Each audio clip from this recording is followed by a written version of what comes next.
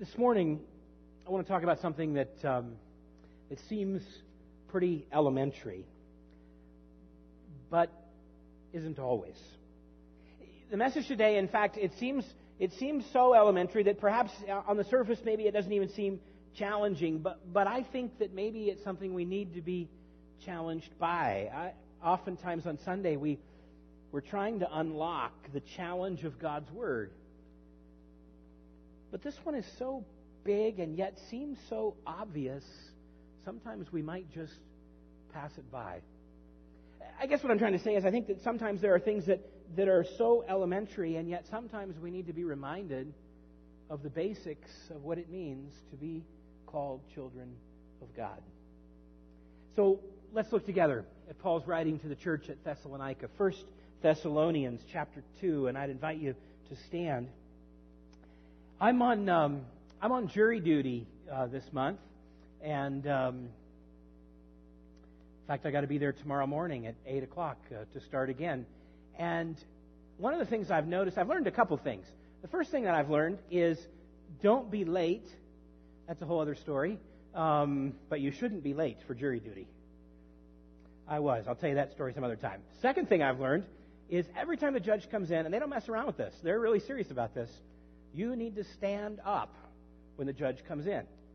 It's a recognition that someone of authority, we are recognizing the authority of the judge. And when we read God's Word and we stand, that's exactly the same reason. We are recognizing the authority of God's Word spoken to us. So let's read Thessalonians, 1 Thessalonians chapter 2, starting at verse 9. Paul writing to the church at Thessalonica says, "Surely you remember, brothers and sisters, our toil and hardship.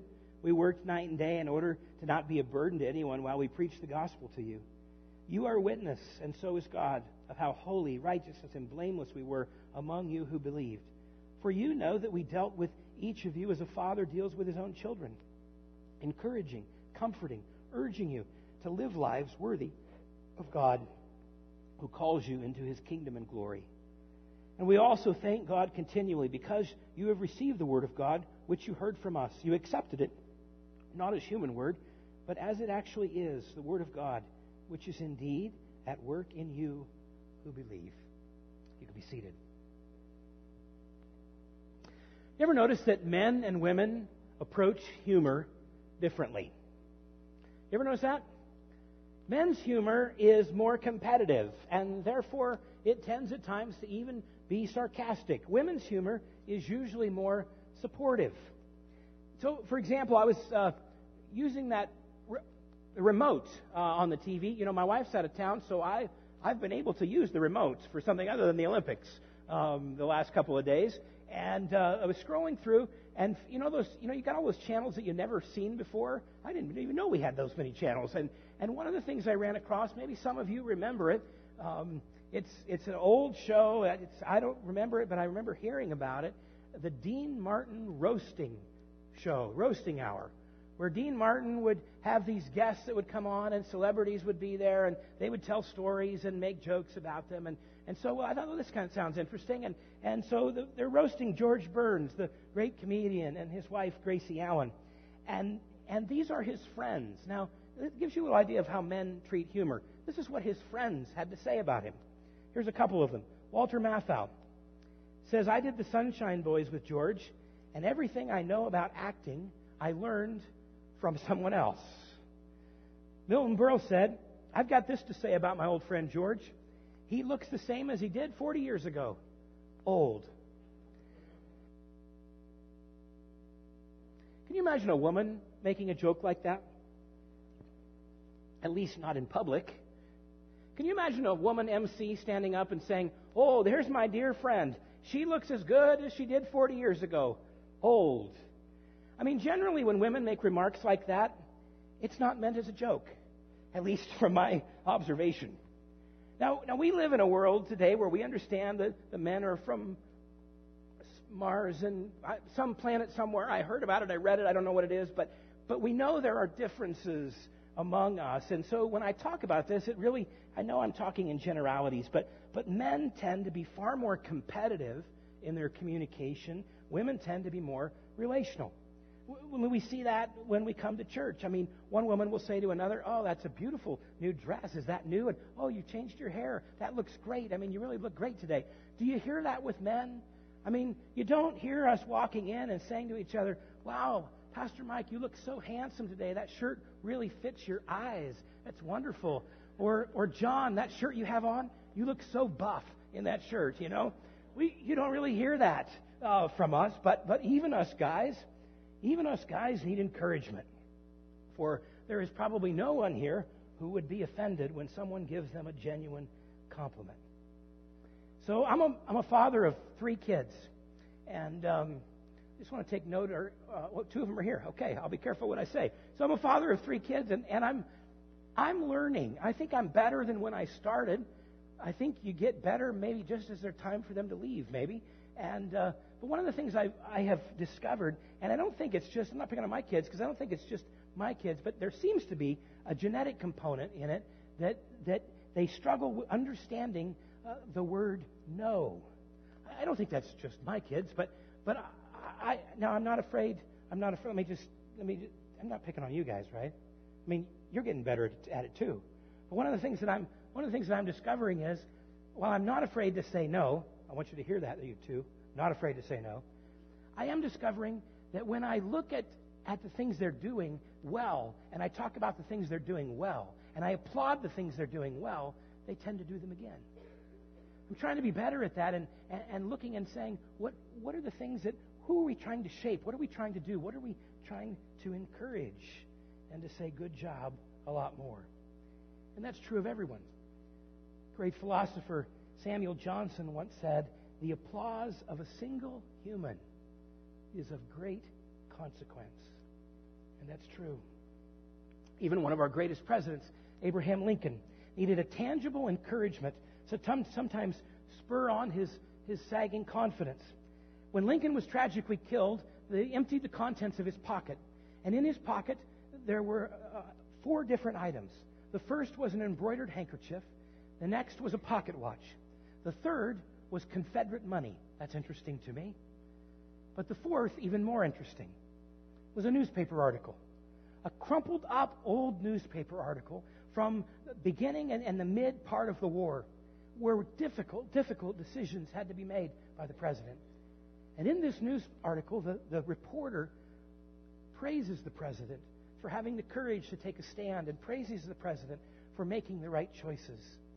And he carried that with him in his pocket to remind him of it, to be encouraged.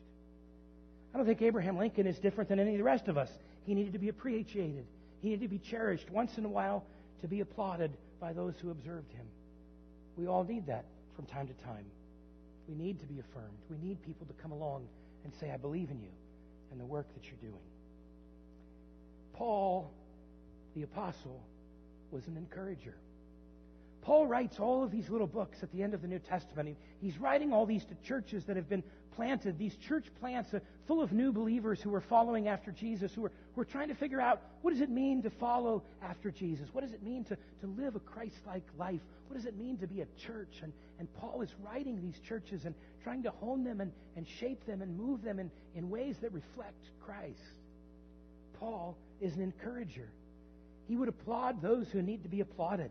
He affirmed those who needed to be affirmed. He continually expressed appreciation for the people of the church, whether it was in Philippi or Thessalonica or any of the other places that he wrote. In today's lesson, we already read, he says, "For you know that we dealt with each of you as a father deals with his own children, encouraging, comforting, urging you to live lives worthy of God who calls you to his kingdom and glory."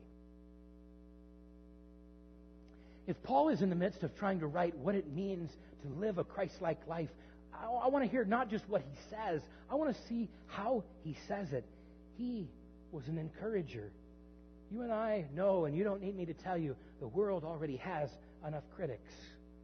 We need people who will affirm and come alongside and in love be an encouragement to each other. There's a department store in Japan that is experimenting with aromatherapy. They are pumping unpleasant smells into their complaint department. Their idea is that if they can fill the complaint department with stinky smells, maybe people won't come to the complaint department anymore. I don't think that's such a bad idea. I think they're onto something there. We have too many complainers. And actually, they probably don't need to pump anything in because criticism often gives off its own unpleasant aroma. Whether that's in our homes or offices or government or any place we are tempted to fill the air with negative thoughts. What we really need are people who will fill the air with an aroma of encouragement. I think that's one of the reasons that God gave us grandparents. Every parent knows, at least intellectually, that it's important to give their kids encouragement. Experts tell us that for every word of criticism that a child hears, they need 10 attaboys or 10 attagirls. But parents are human, and sometimes our own emotions bubble over. It's helpful in situations like that to have family members, to have aunts and uncles and grandmas and grandpas who live out unconditional love. And in the church, we understand that grandmas and grandpas and aunts and uncles aren't always the people that we're related to. But they become part of the church family that grows and lives together. Richard is a professor who wrote a story about receiving from his grandparents one Christmas one of those old movie projectors along with 2 cartoon reels. And his grandpa sat down with him and had to take the film and, had to roll it around the sprocket and roll it around the stuff and roll it on the thing. You have to be like my age or older to remember doing that in school. And Grandpa did it for him the first time, and now it was Richard's turn. So Richard took out the film and he rolled it around the sprocket and he rolled it up and down and through the machine and and he did it perfectly. And his grandfather said to him, "You have got to be the smartest grandson in the world." Years later, Richard asked his grandfather if he remembered that story. And his grandpa didn't, but Richard did. And Richard said, all those years from that day on, I was convinced that I was probably bright and skillful and teachable and easy to catch on. But he said it could have gone the other way. I probably would have remembered if my grandfather had said, "You are the dumbest grandson in all of the world." And it probably would have been demonstrated in the belief of my life. A simple word of encouragement. In one moment of time, Richard remembered his entire life. Writer Ben Burton writes about a family member. He doesn't want to give his name, so he calls him Blank. Blank is his name. Blank was the kid who didn't fit in. Blank always was in trouble. Nobody thought Blank would ever amount to anything. Blank was just one of those kids, when you saw him coming, you just went the other way. But his grandfather took him fishing one day, and Blank made the most impressive catch. His grandfather told him, "I think you're the best young fisherman I've ever seen." And Blank said that changed his life. He fished constantly now. He began winning tournaments and great acclaim. His grades came up. His attitude changed. He was more sociable. He graduated from high school. He graduated from college. He graduated from law school. He married a young lady. He raised a family. He fought in World War II. He was decorated for bravery. And it was because of his grandfather's encouragement at one moment in his life that he looks back and says, changed his life. I think the author, even though he calls him Blank, writes about himself. I heard the story that took place in one of our Upward games this weekend. The story of a girl who had been struggling, who had struggled not just to have the ball, but just to be on the court. And a team and another team, both teams, who stepped aside and encouraged her so that she might make her first basket. And a crowd that went crazy, and teams that understood why they were there in the first place. I think that's an awesome picture of the church. If we had time today, I'd invite you to tell stories. I'd invite you to tell stories, for my guess is that you have a grandmother or a grandfather or an aunt or uncle or someone in the church who, in some way in your life, has influenced you and has given you unconditional love. I'd like to think that all parents are supportive, but sometimes it doesn't happen. Sometimes God needs to bring other people in our lives, other family members, other people within the church to bring encouragement to young people and to others. You notice how Paul uses the language of a parent. He says, "For you know that we dealt with each of you as fathers deal with their children, encouraging, comforting, urging you to live lives worthy of God. Paul knew that everyone needs encouragement, regardless of age or regardless of the situation in life. I think that that's one of the reasons God created the church.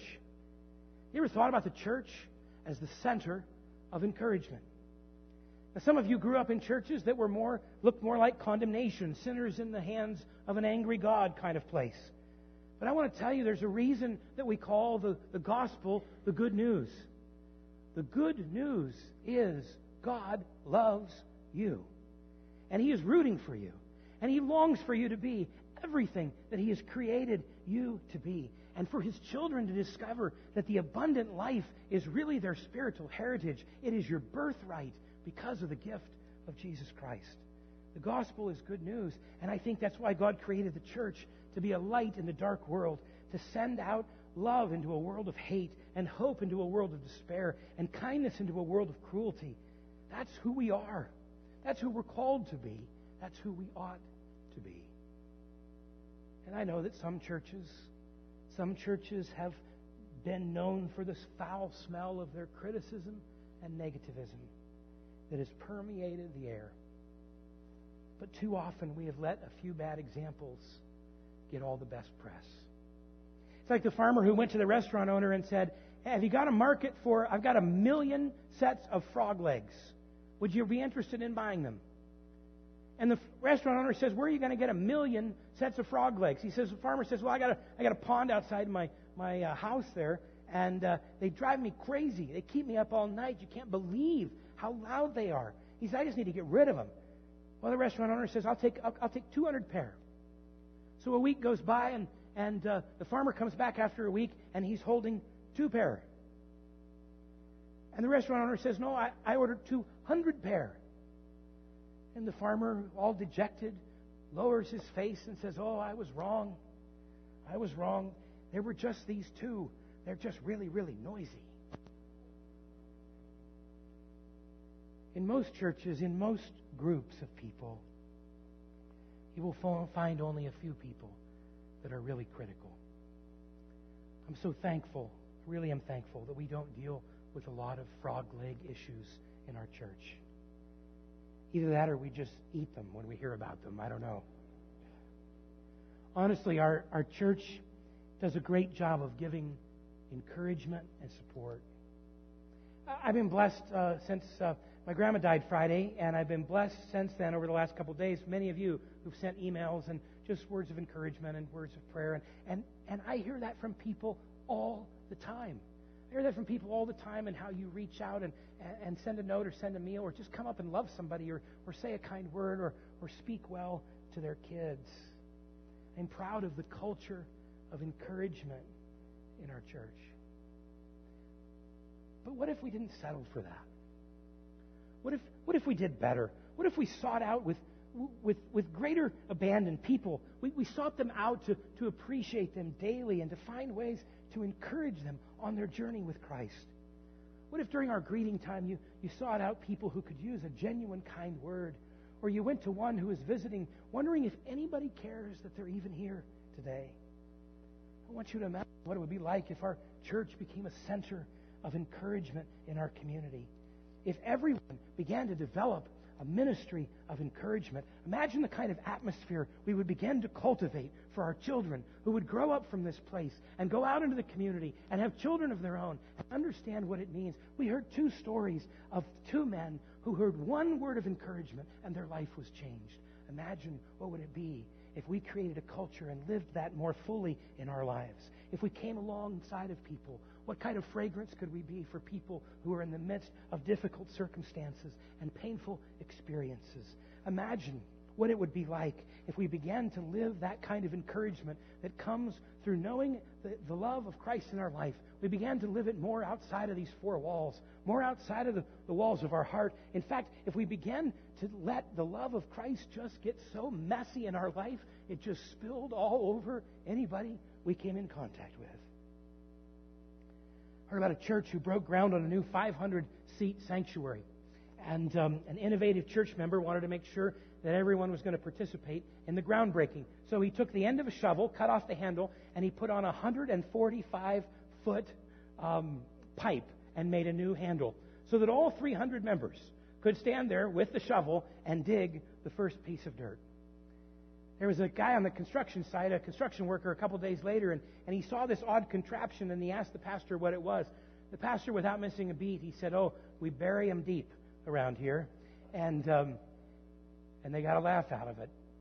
But he was able to tell them that really what it represented was all of the people. If this was going to be, it was going to take all of the people working together.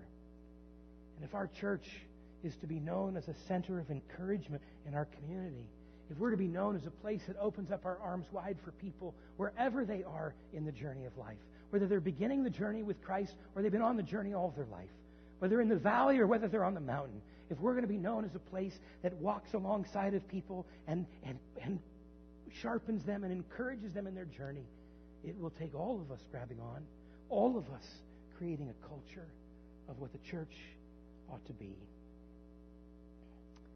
Why? Because I think that's what the cross calls us to. I think that's what the cross is all about. We talked a couple weeks ago about the cross, this instrument of death that has become this instrument of hope. For God so loved the world that He gave His only begotten Son, that whoever believeth in Him should not perish and have everlasting life. Everlasting life is not something that begins out there someday, somewhere. Everlasting life begins today. How much more encouragement do we need than that? God loves us. He loves you. And He's granted you the opportunity for life everlasting. So what then is our task? To continue God's ministry of encouragement. To spread the encouragement to people that we meet. Parents, it's your divine appointment, your divine task to encourage your children no matter what age they are. It's the task of moms and dads and grandpas and grandmas and aunts and uncles and friends and neighbors. It's the task of the church to come alongside and encourage people in the journey. Part of our task is to open up our own journey and let people come alongside of us. To live in a way that becomes a little transparent so that people can come and can stand with you and can know you and love you and journey with you.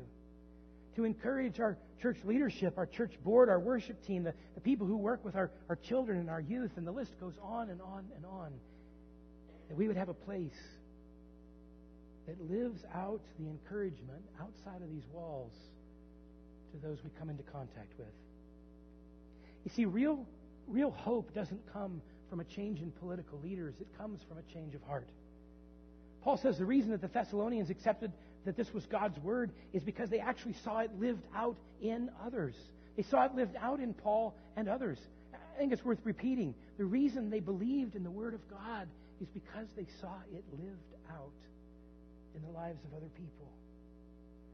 What if you actually really decided to live out the optimism of grace in your life, in your relationships, in your conversations? What kind of impact would you have? Two guys that we talked about today, their lives were changed by one comment. What kind of impact could you have this week, this year? You could change somebody's life by how you come alongside of them and love them and encourage them in the journey of Christ. So a couple times this month, I've invited you to come forward. There's been the big orange bucket on the altar, and it's been full of rocks. It's not there today, but a couple times this month I've invited you to come forward and to take a rock as a task, as a reminder of a task that I would encourage you, assign you to try to live. Is a reminder that God's kingdom is built one rock, one relationship, one act, one person at a time.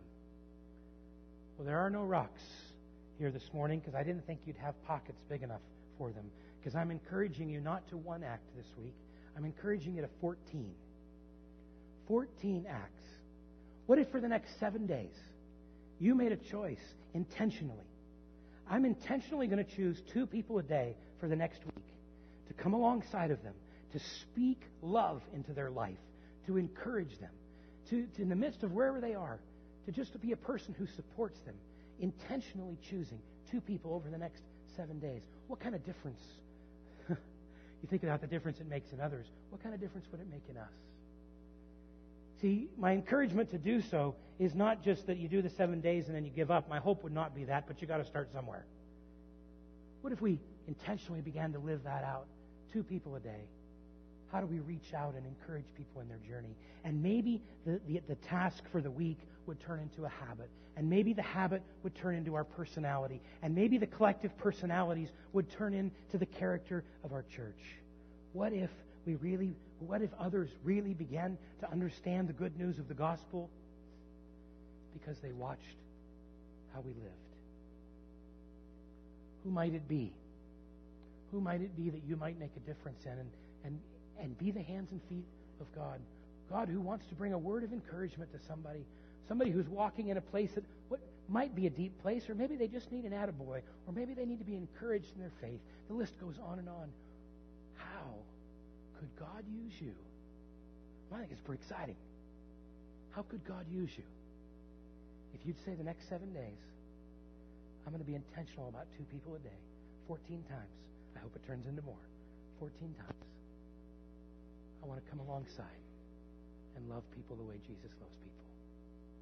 Father, as we've read your word today and we've worshiped, it is always good to be in your presence, but today especially, to be challenged by the memories of others who have spoken into our lives, who have loved us and encouraged us and spoken good words to us. To be encouraged then to be people who live that out in our own faith. To intentionally speak love and grace, the optimism of your grace into other people's lives. To intentionally come alongside and offer support. To intentionally find ways to love. God, we want to be a people that look different because we are yours. We want to be a people that is so obvious that we're followers of yours that it just gets messy all over everybody else as well. We want to be a people who keep our eyes fixed on you. So would you bring people to our mind? Could we commit together as a church to be a people who speak love and encouragement in other people's lives? There are so many places that are difficult. There are so many places we could complain. There are so many places that aren't right. But Lord, could our concentration be on the places that are right? Could we keep our eyes on you and speak love? May we be your hands and feet. I pray your blessing on these folks. For if we take this seriously, we could build pieces of your kingdom this week. One person, one rock, one act at a time. May you bring blessing, and may our lives reflect you in all that we do. In Jesus' name, amen. Be encouraged. Fight the good fight. Stay the course. And live out the hope that is within you. Lord bless you as you go.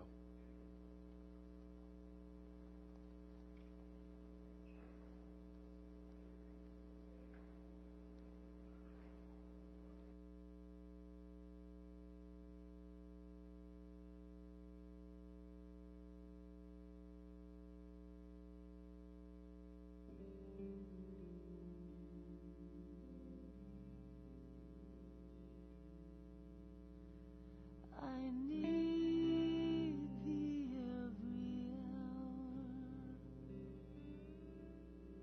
most gracious Lord. No tender voice like thine can peace afford. I need thee, oh, I need thee. Every hour I need